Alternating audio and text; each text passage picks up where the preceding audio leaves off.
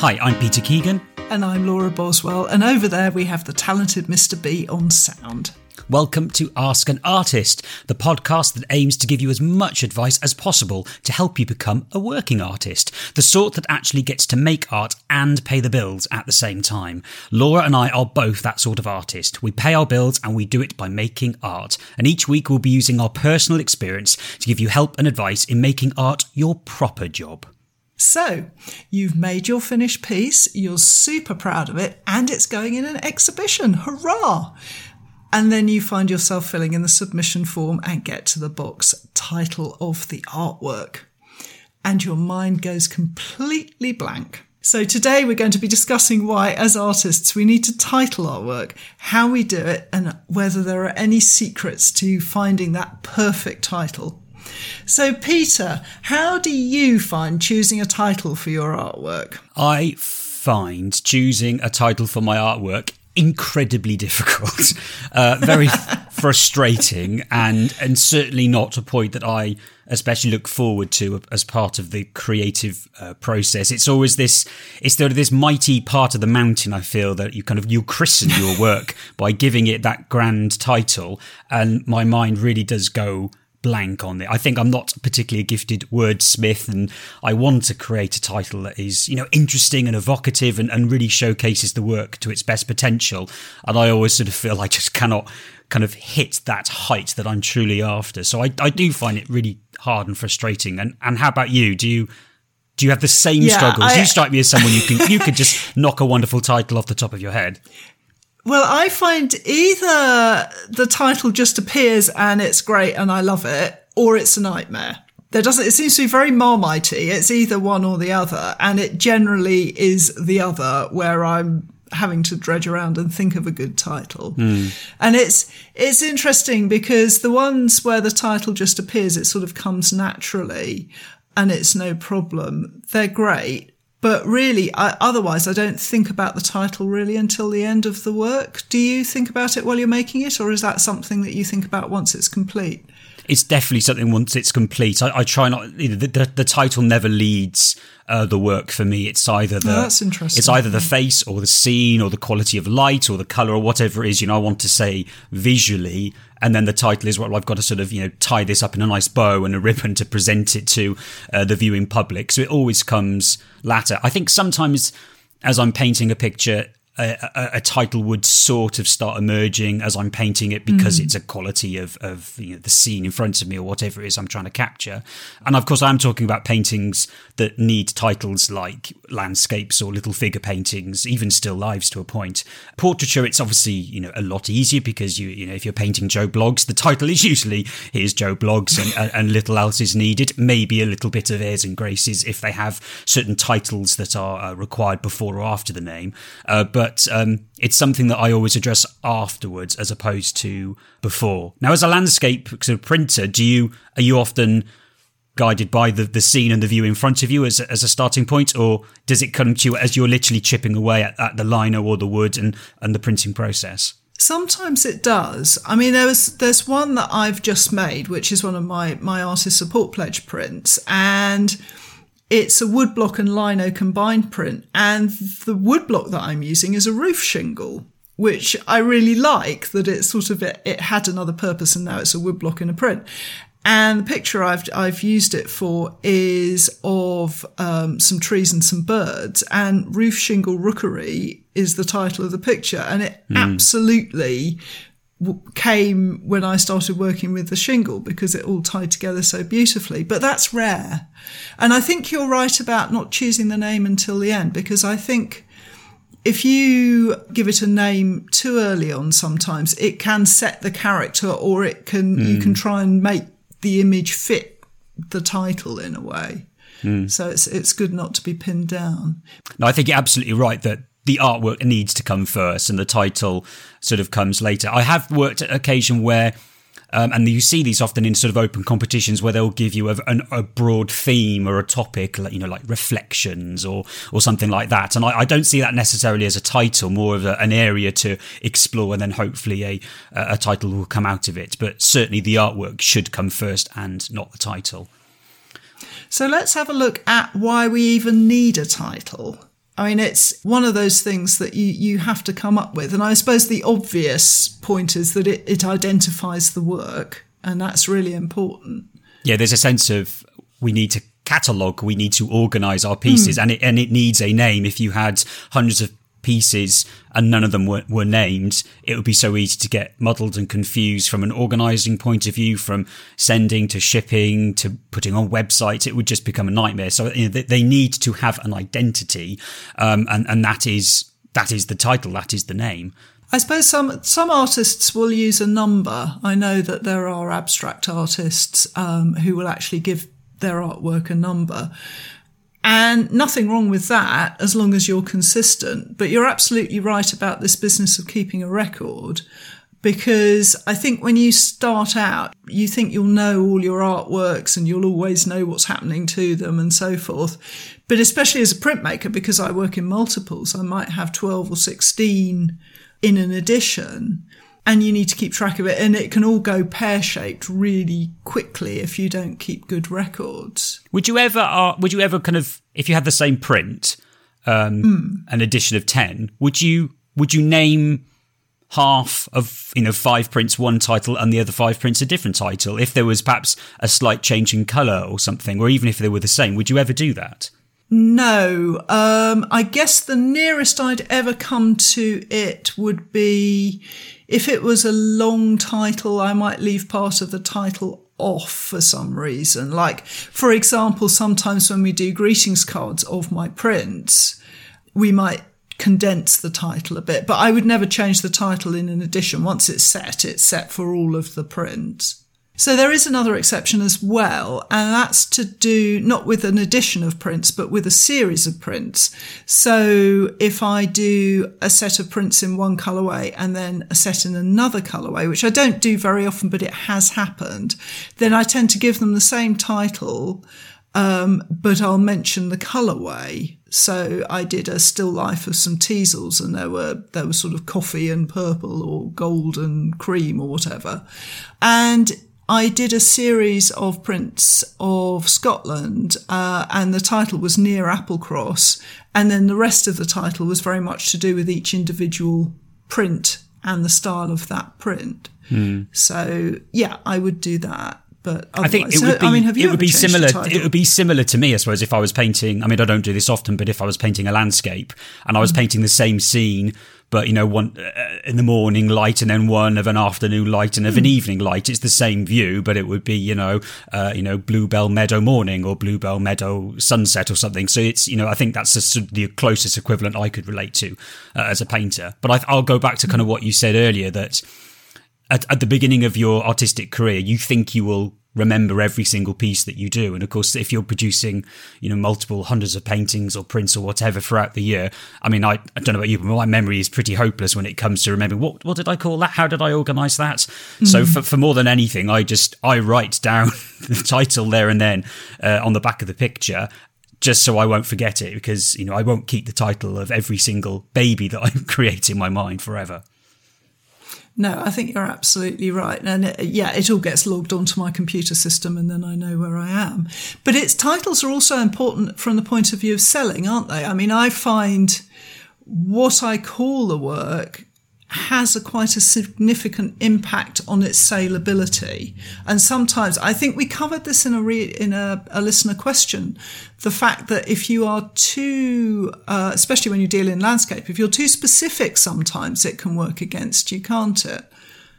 Yeah, well, I think it's if you make it a very, very specific woodland scene or coastal scene, it's more alienating in some ways for those people that have not been there and experienced that. Whereas if you make it slightly broader and open, then you're inviting more people to sort of share in that experience, and they can relate it to experiences that they have themselves experienced. And I know that that comes so much down to you as a landscape painter and printer. Sorry, it does. Yeah.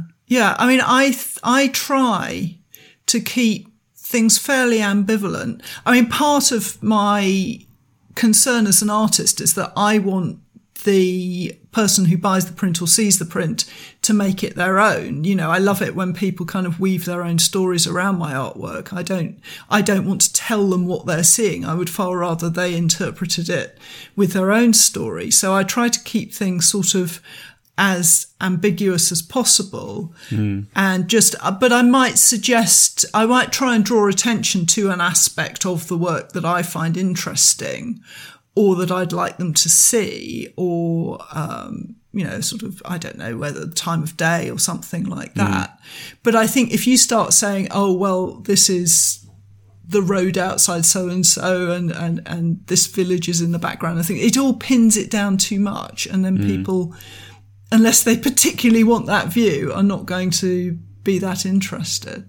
And I think if it was a commission, that's fine. A commission is a bespoke thing with a specific person or scene. But if you're producing work that you want to appeal to a broader audience, then I think it makes sense to keep the title, relatively broad and open and inviting. What I also find particularly fascinating is how a title can completely change what you think and assume a picture is all about. That's so true. Yeah. And I'm finding this with a lot of the still life paintings that I'm doing at the moment. And of course it might, if I'm painting, I don't know, some plums, for example, next to a nice silver pot and I'm enjoying all the reflections and all the brushwork, I think, how do I make this more interesting as a title, to putting plums next to pot, that's not particularly engaging. Whereas if I sort of call, the vain one, because this one big plum is looking at its reflection in the silver pot, suddenly that sort of gives a characteristic to one of those little plums in the painting. And hopefully it's just a little bit more kind of amusing, or certainly more interesting to look at than just merely saying plums in a pot. So, I like the way how a title can really take you in so much further and even change it completely to be something completely different.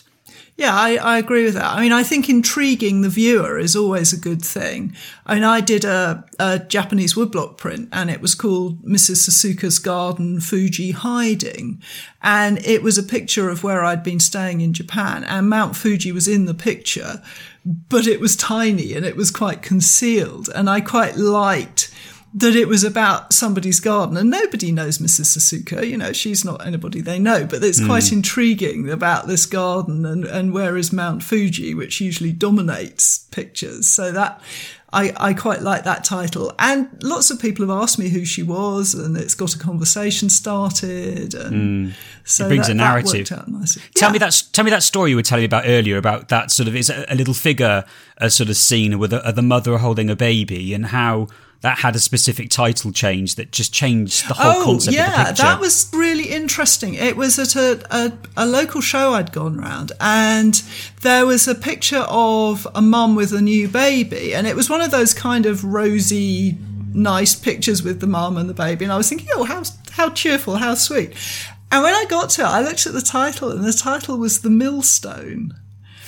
And I suddenly thought, oh, that's not what I was thinking at all. And it was really intriguing because it changed the whole way I felt about the picture.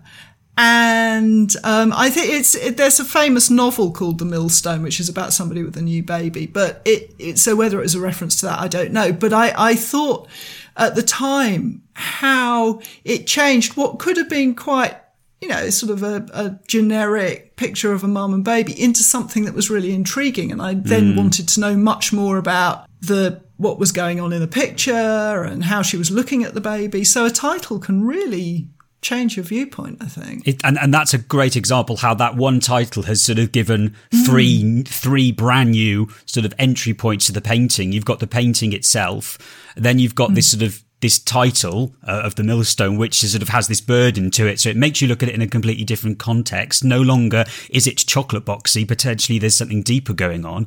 And then thirdly, of course, it's that if it's related to a book that already exists, then there's the whole connotation of that sort of heaped onto it for those that know it. So it's amazing how a simple play with a title can really transform it, and suddenly you're making it so much more broader and potentially more engaging, appealing to the audience looking at it. Yeah, and I think also it can sometimes be a subtle way of getting a message across without hammering it home, whether you've got a social statement to make or a political statement to make, without being too heavy. You can just sort of nudge people's awareness in quite a a kind of creative way with a good title. So if you produce work where you have a message, it's always worth thinking about whether your title's on point and is going to help with that. So that sort of leads really nicely into how having a title that's memorable and something that really sticks to it. I mean, that's a classic example that you've remembered the title as much as you've remembered that work of art in that circumstance. And quite often a title can really help you remember the point behind why that artwork has been made and communicated to the viewer. So, I mean, you just have to look back into the history of art that, you've got, Girl with a Pearl Earring by Vermeer.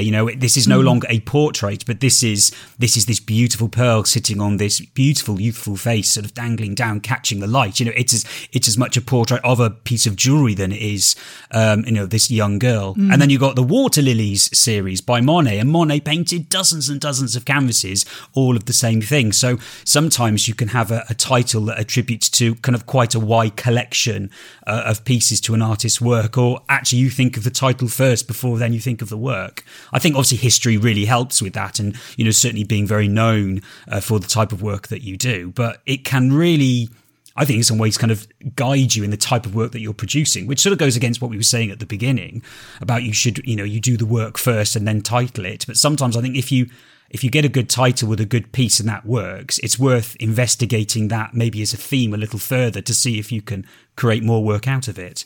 I think you've got a really good point there, Peter, because I think having a name that's across a series of works is a really good way to link them together. We've talked quite often about producing bodies of work and about consistency. And the idea of, like the Water Lily, sort of really good classic example, where you can produce several artworks under the same kind of title is a good way of drawing the artworks together, but also establishing your identity as the painter or the printmaker or whoever. I think jewellers often do that in that they will have a collection of work and they might give the whole collection a title that sort of sums up that kind of creativity. So I think for makers, that's often a stylistic title that they'll give a series, but it can work for artists too. Absolutely.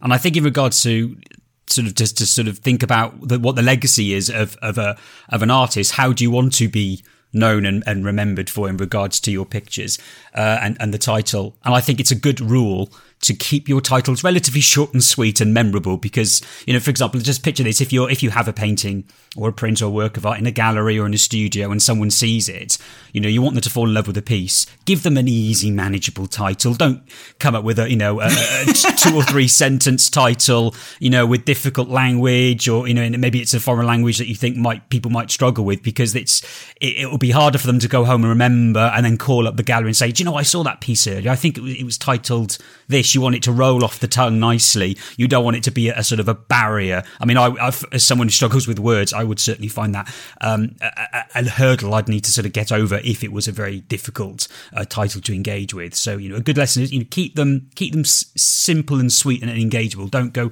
too, literary on them, perhaps. Absolutely. I once went to a show where one of the painters had decided to give all of his pictures French quotes as titles.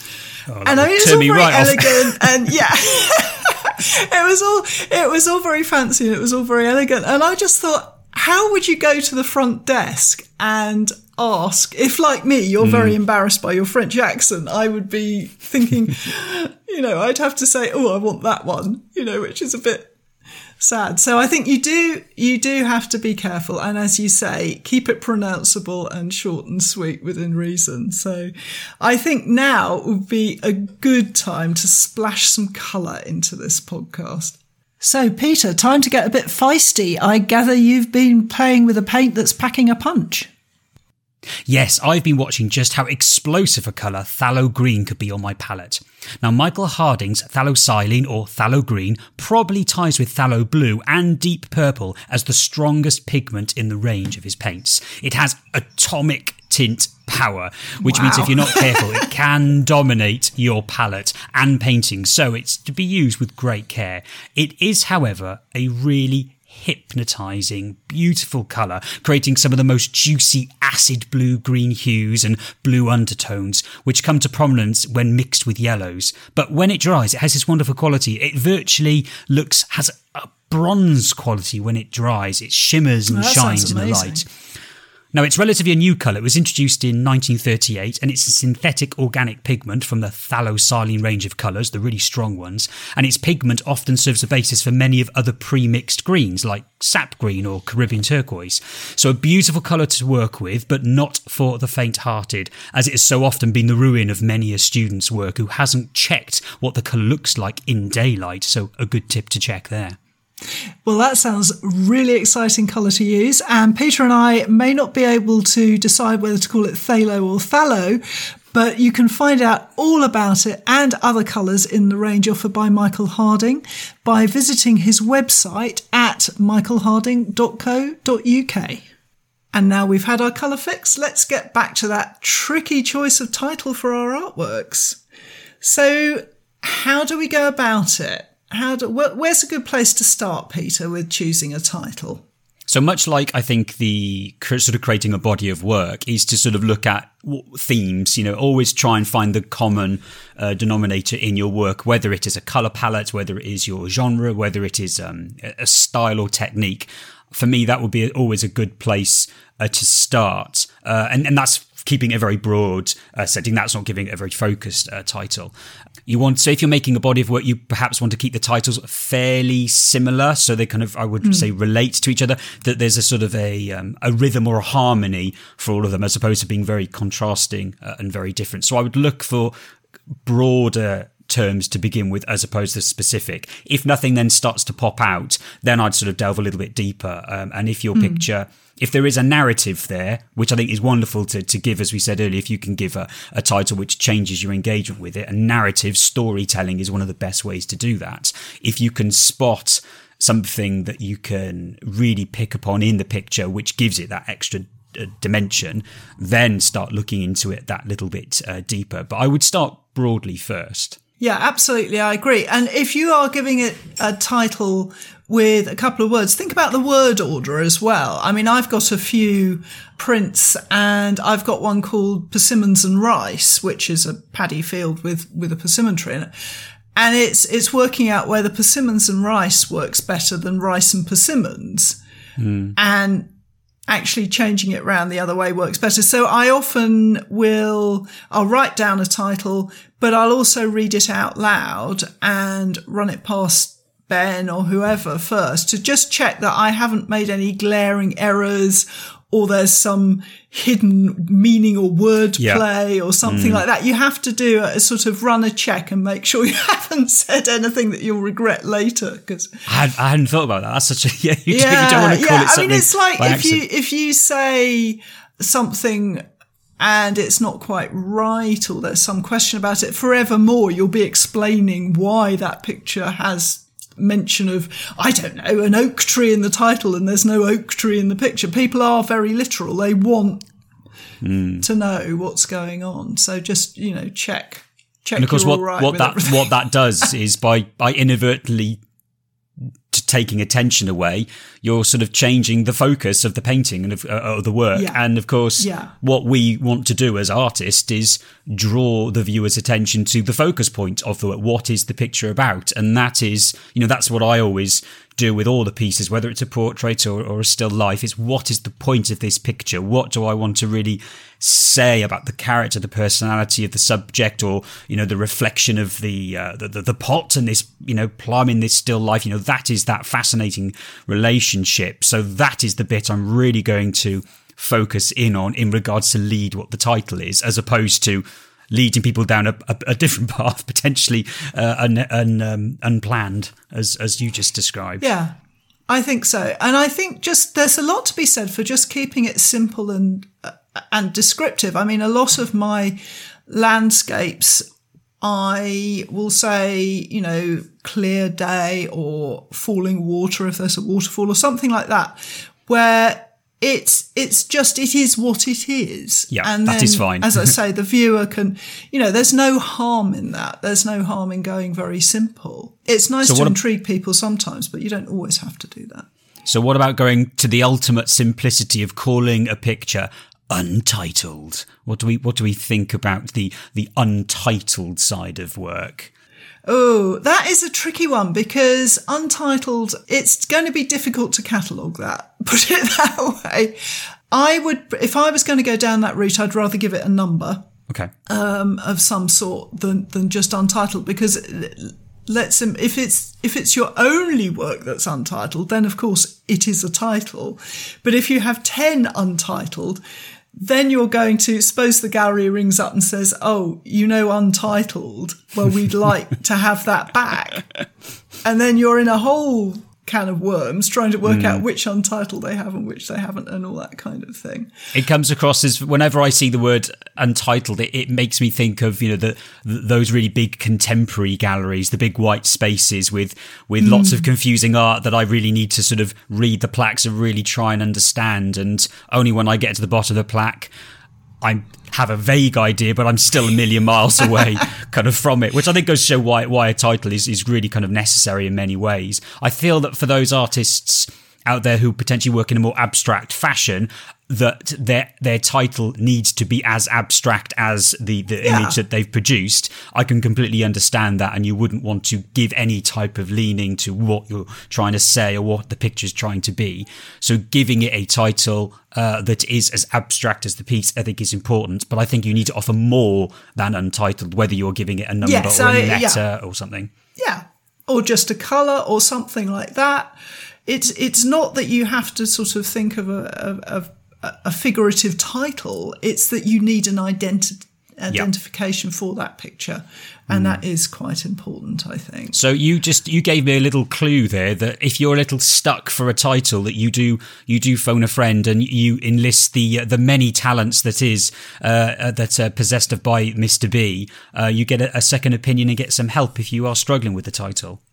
Well, I get some help once I've thought of one, because I've thought about this, and I am a horrible control freak. Ben is nodding in the background. So I'm a bit of a complete control freak. So I would find it very hard just to have somebody else's title that they'd thought of. But I certainly do run titles past them. But I think you're a bit more open to having suggestions, are you, Peter? Well, I think when I'm at the point where I just don't know what to call it, and I actually sometimes have no interest really. I kind of I've finished with it mentally. I've produced the picture. I want to release it into the world. So I have done the thing where I have reached out to buyers, collectors, or even through social media and saying, well, here's a picture, but I'm not quite sure what to call it. Do any of you have any ideas? And first of all, what you hope is that they give you an idea. You think, God, I hadn't thought of that. It's a really fascinating title. So I'll kind of steal that and think, thank you very much. That's a wonderful idea. But also instantly you get the feeling for what the feedback is. So what are the strengths of the picture? Are they noticing the thing that I intended to paint? So if I am painting, a little picture of a boy on the beach, digging a sandcastle, and it's all about the reflections of the water and that lovely sort of evening light. If that's what I tried to capture, have I conveyed that successfully? And are the people looking at the picture kind of titling it in the way that I would hope conveys the strengths of the picture? That's really interesting. So it's sort of a little bit of feedback. I've never really thought about it in terms of the feedback, kind of getting the feedback, especially with, as you say, where maybe there's a character or there's something going on in it, to see if people are seeing it the way you are. Do they ever take you by surprise? Some of them, yeah. I just think, God, I hadn't thought of that's the way that they would engage with it. And of course, people are bringing it to their own experiences, which of course I would have no idea of what that is. And with that as well, some people are very gifted wordsmiths, so they come up with very, very clever titles, which I would never have been able to have done myself. So I have done that occasionally, but I will show Kimberly and a few other people in the studio and artistic friends saying, here's a piece and I'm struggling for a title. And if they're feeling generous and if I'm feeling open, I may take a suggestion or two to help it. It's also quite good for engagement as well, for those people looking to, of course, tick the algorithms of social media and sort of getting engagement by involving your audience in some way is a very good way of getting audience participation. And I think people quite like it, feeling that they are involved in some way. They are a part of that creation. And I have had it once where I think I asked some advice on a picture and a lady came up with a wonderful suggestion. I said, I love that title. I think I'm going to use it. and then she bought the painting. So I'm sure that's not always going to work out. But I think that just proves that that people like to be involved, and you're inviting them into the creative process, and titling is very much a part of that. Fantastic. So Laura, what do you think how are we going to summarise today? What's the takeaway today? Well, I think that giving your work a title can not only help with the administration side of the business, but if it's done successfully, I think it can really help with those sales as well. So think about the legacy of you and your work, and always check and get a second opinion. And remember that keep it simple and keep it straightforward. Well, thank you, Laura, and thank you, everyone, for listening. Remember, you can catch up with everything we've talked about in today's episode and all our previous episodes in our show notes at askanartistpodcast.com. And if you'd like us to leave us a wonderful review or rating on Apple Podcasts or our social media, we'd love to hear from you too.